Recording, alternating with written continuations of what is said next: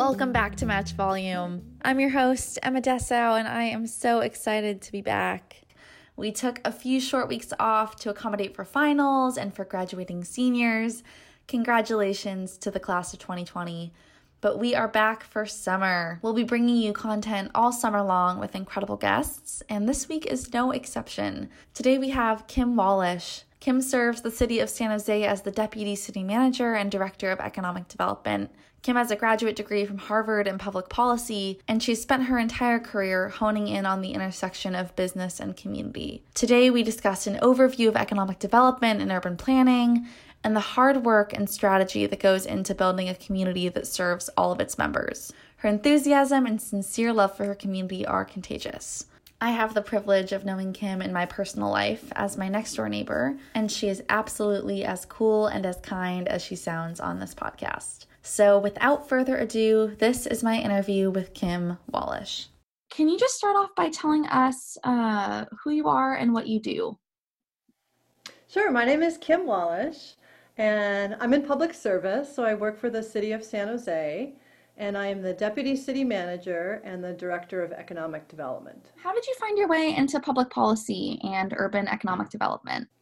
I was one of those people in college. I had so many different interests. I actually didn't declare a major till the end of my junior year because I was just exploring all sorts of different things. And I knew I was interested in business, but I didn't want to be in business. And I was interested in community, but I wasn't sure I wanted to be in the community. And I was kind of interested in the intersection of where those two things come together. And after college, I had a year-long fellowship in state government in Indianapolis, Indiana, and I learned there was this field called economic development, which is sort of where business and government and community come together. I got excited about that and ended up going to Harvard to the Kennedy School of Government, and they offer a master's degree in public policy. So it took me a while, but I found that general area where I was intellectually interested in it, and I thought I could really make a contribution. What does economic development look like in Silicon Valley and for San Jose? What's kind of the focus here? I'm sure it really varies city to city.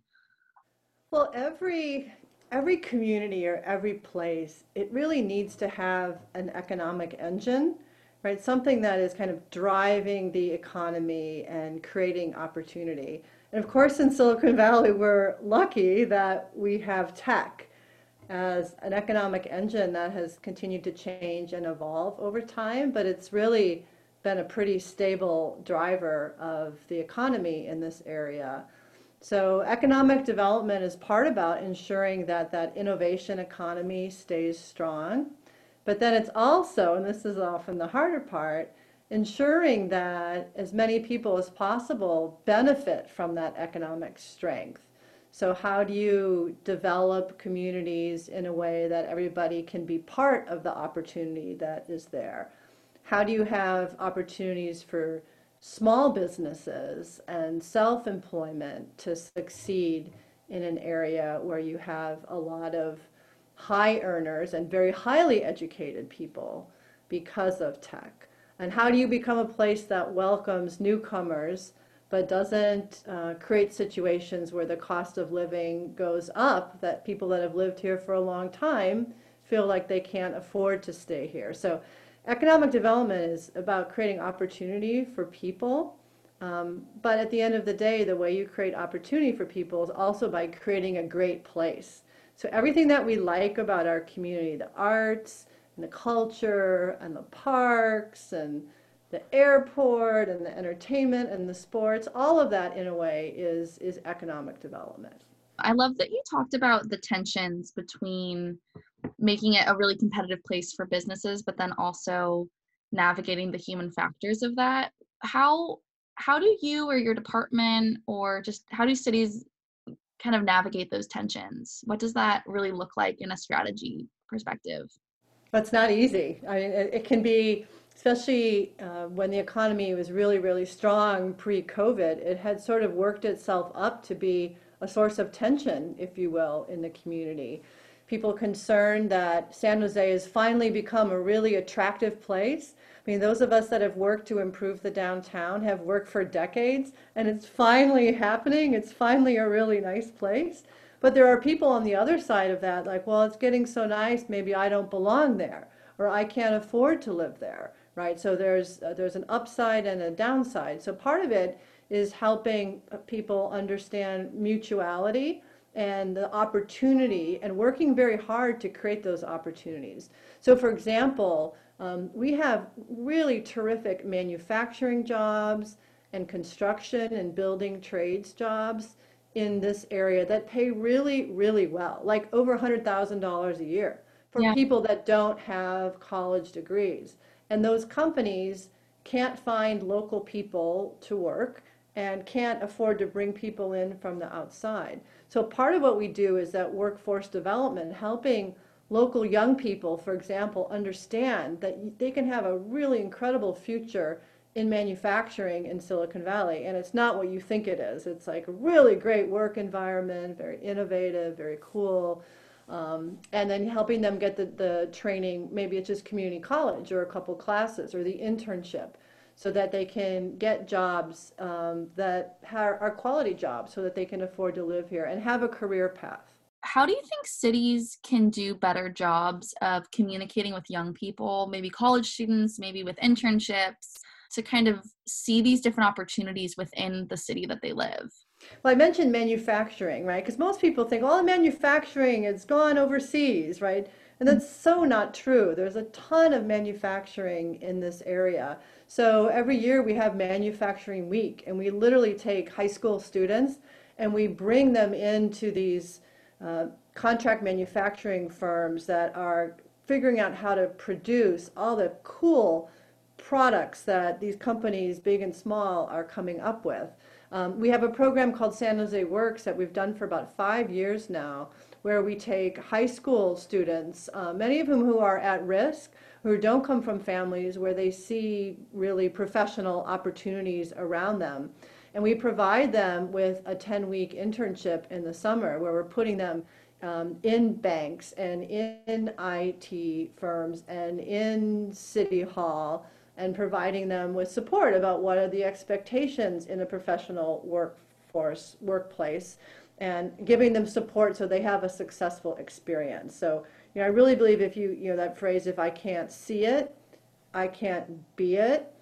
And we have a lot of young people in Silicon Valley who their life experience is maybe quite narrow. They don't travel. They might even travel around the region. They might spend a lot of time, in their own neighborhood or their own part of town. So part of it are these exposure programs, internships and work experiences. I mean, for everybody, it's a great way to just try something on for a short period of time, see what you like about it, see what you don't like about it, and then, move on. That's the only way you kind of figure out what you're interested in and the kind of work environment you really want to be in.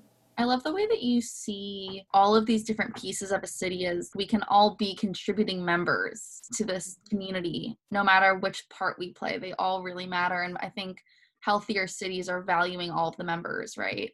Yeah, I think especially in the downtown, like one of the coolest things the last 6 or 7 years has been the rise of, we call it like the creative entrepreneurs, people that are like restaurants and coffee shops, and the people around the San Jose Made Network. I mean, a lot of young people, people of all ages really, that are starting small businesses or self-employed, and they're making a living, but they're also making downtown a really cool place. I think of the young adults down the street from us here who have the pedicab company, right? And that's like what they do. They've got a small army of pedicabs and they drive people around downtown, and it adds something really special to the downtown scene. Or the whole craft cocktail scene that grew up here, and coffee, and that's all creative work and self-expression, and it's entrepreneurship and business at the same time. Does being in such a flourishing area bring different challenges than smaller communities or just areas with less continual innovation? I think we take it for granted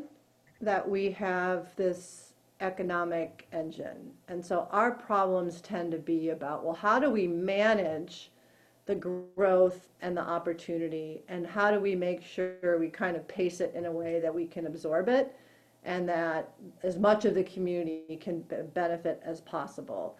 And most of our job growth, like 90% of it, it comes from companies that are already here, that are expanding, or from starting new companies, right? Like that's what we do here.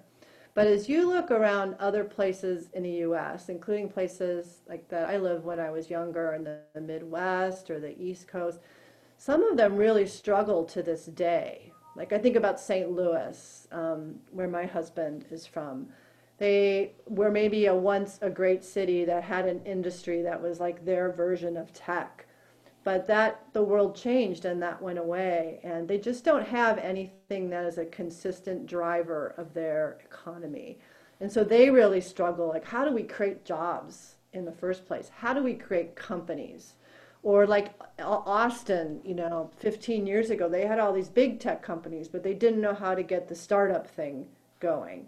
So that's a different problem, right? And you see rural areas where, because they don't have a lot of companies, they spend a lot of time trying to get a company from another place to move in to their community and get something going. And that kind of attraction work, which sometimes ends up requiring financial incentives, is not something we have to do at all in San Jose or Silicon Valley. So economic development can mean very different things in different places. Going off of that, there's been a lot of news around Google coming to San Jose.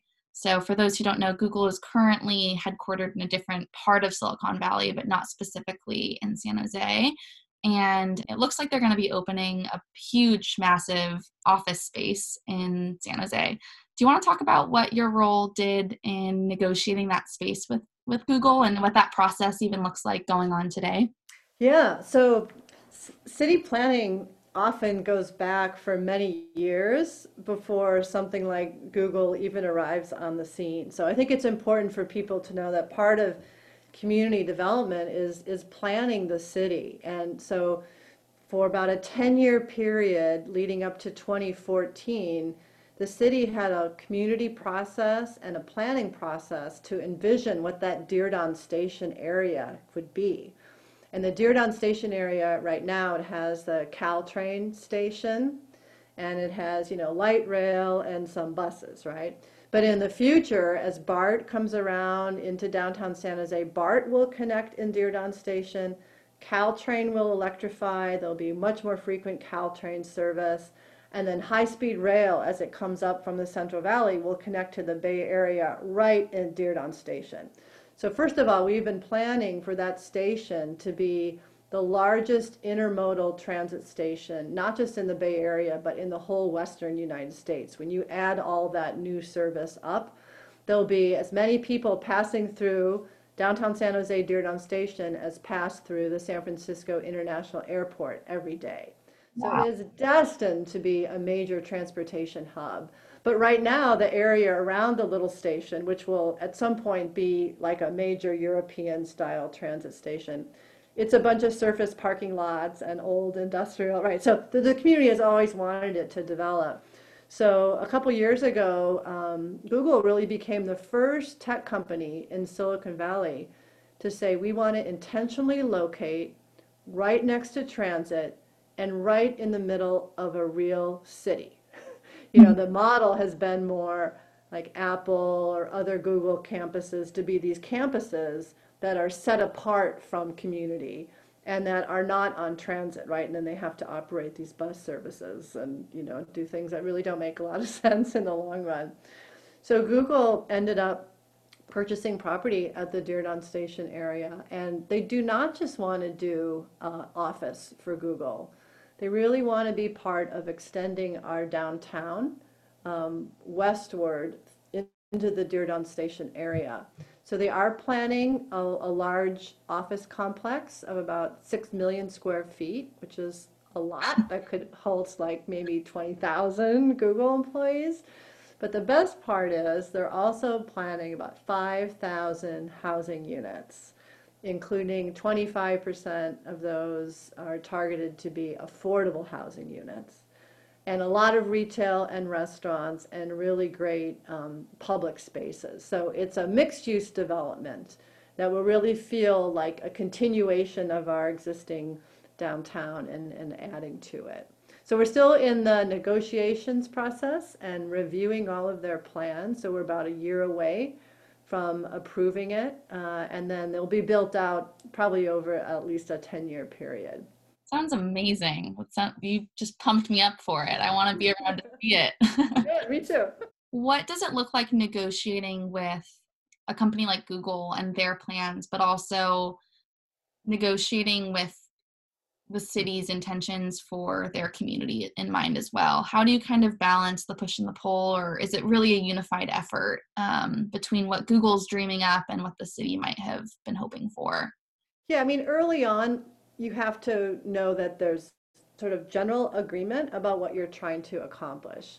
So we, in the beginning, after about working together for a year and getting direction from our mayor and city council and input from the community, we drafted a memorandum of understanding, which outlines our shared goals for this area. So that was really helpful.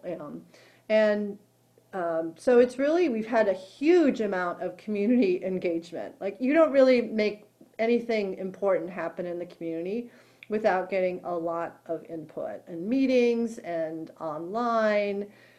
We've had public forums throughout San Jose, not just in the downtown where the development is. We've had forums in Spanish and forums in Vietnamese.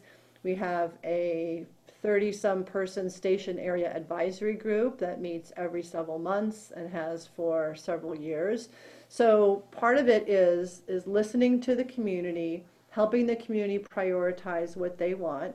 And in this case, the priorities are: number one, affordable housing; number two, support to prevent or address potential displacement of lower income residents; and third, those ladders of training and education and career opportunity for local people. So we're really clear those are the three most important things.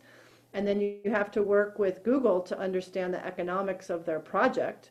And they have needs and they have things they need to meet. And you try to find those areas of overlap. And because, and I think we're definitely going to get there, because we're clear what our big three priorities are. Yeah. One of the things I don't think we've touched on kind of about planning with San Jose and economic development with San Jose is that San Jose is a huge city. It's diverse, like you mentioned, but it's also really sprawling, kind of like Los Angeles, certainly to a lesser degree, but it's not a city that's, there's a little downtown and a neighborhood on the side. It spans for miles and has, how many million people do we have here? Is it 2?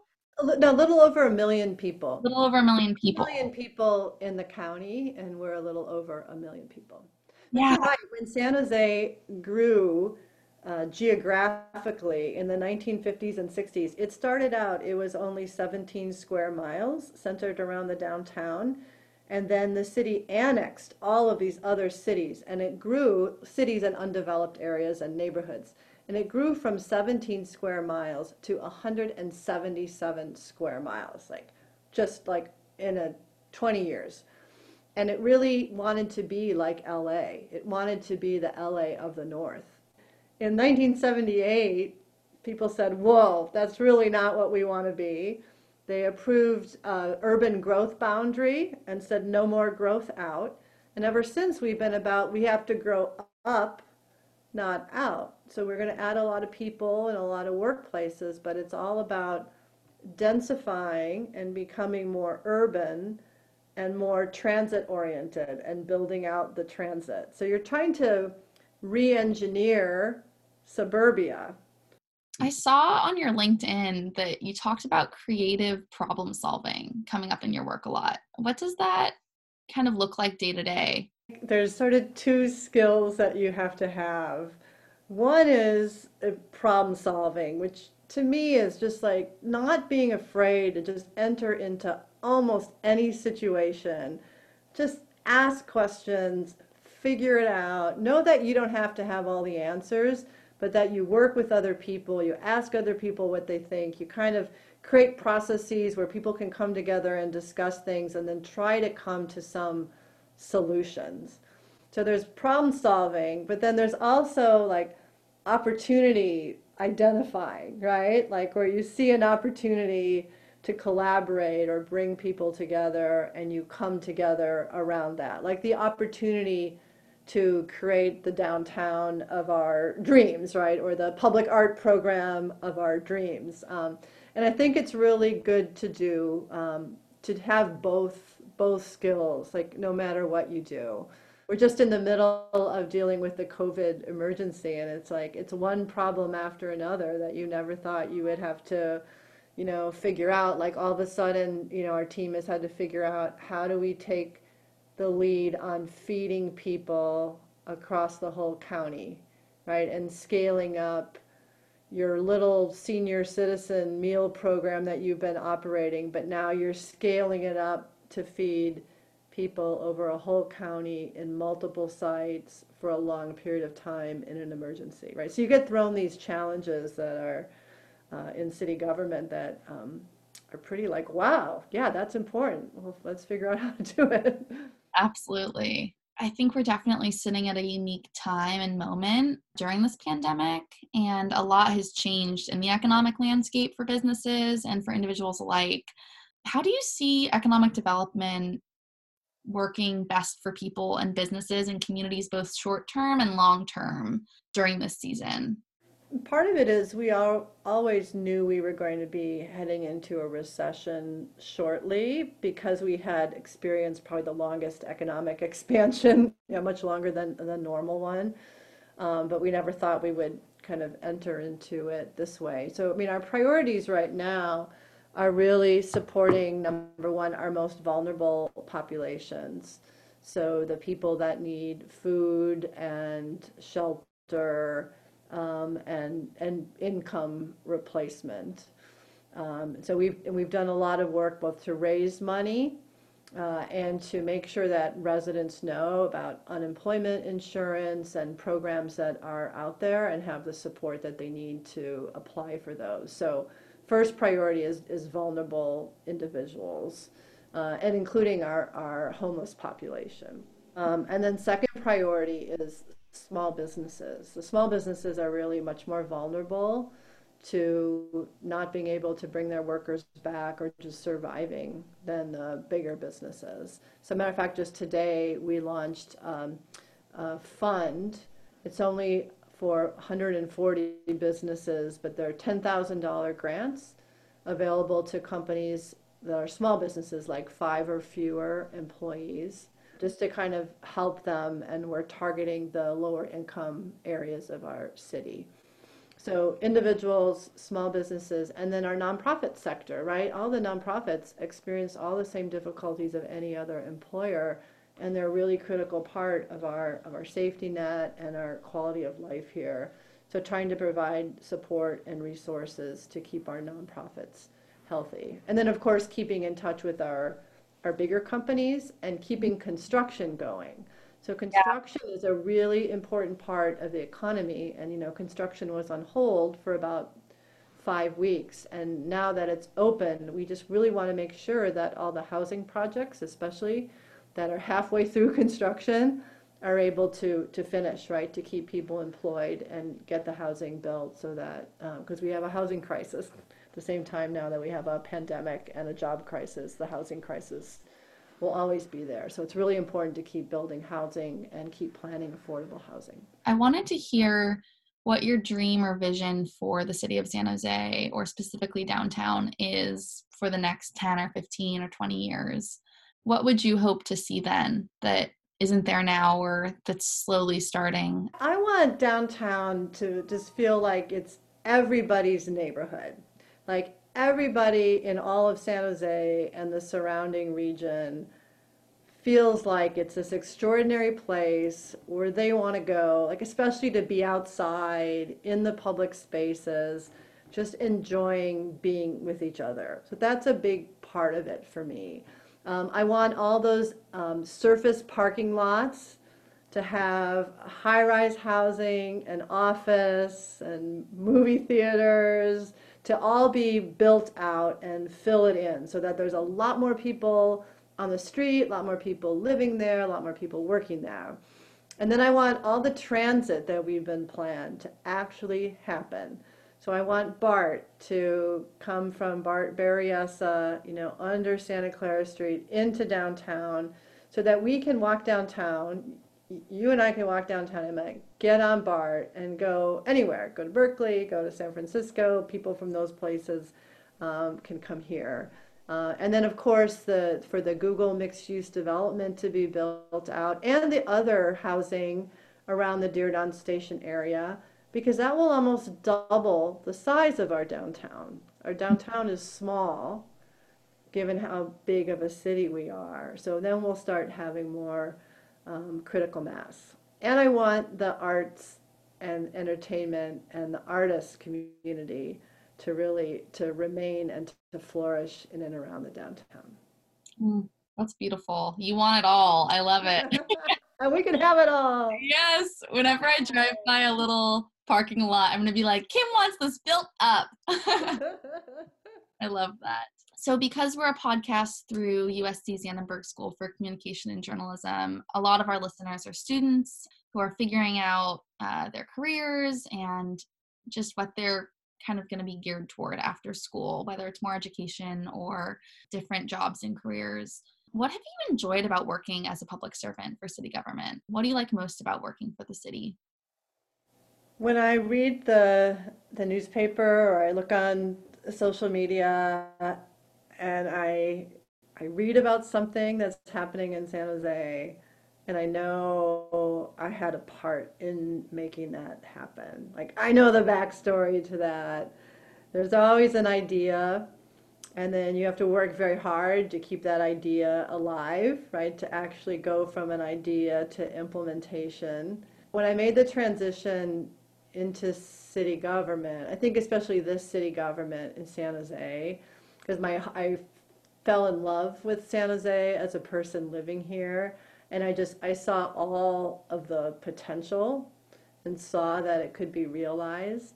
And the challenge of like working in one place and going deep and taking ideas and actually implementing them so that like then you read about it and there's a public announcement, it's really deeply satisfying because you've really made a difference in shaping the place that you really care about. And I love to travel. I think I have a very global perspective. I was an international economic development consultant, so I worked all over the world and all over the US. But to go deep in the place where you live and that you care about is really special. Like for me, I get a lot of psychic value out of that. My last question is one that we ask most of our guests on the podcast. What is one question that people should be asking themselves more often? How are you different than other people? I think especially like when you're younger, maybe I'm just talking for me, but maybe it's a universal thing. You're trying hard to fit in and to be like everybody else and to search for commonality and affirmation. And so it can be easy to kind of just sort of go along with ways of thinking or ideas about what your life should be like or who you should be or what's expected of you. And I think I feel like I've had an amazing life. And I've had really, really satisfying work, but it was a process of understanding like how actually I was different or I was unique in terms of things I was interested in or I was curious about or a path that I wanted to kind of compose and create for myself that has been, I would say, not a traditional path or not a traditional path from my family or most of my relatives or where I was from. And that was harder at times, but looking back, it's made me happy and satisfied, and I've had a very kind of interesting life path. So I think especially if I was talking to people more at the start of their career, it's think about how your gifts and your super skills, superpowers, and who you are and what you want your life to be about is unique to you. Kim, thank you so much for just talking about your career and your vision for the future for San Jose. It's so cool to hear it as your neighbor and as a resident here and as someone who loves the Bay Area. So thank you for coming on and talking about it. I think a lot of students are going to get so much from this conversation. Well, thank you for asking. I'm happy to share. Thank you, Kim. Have a great night. Thanks. You too.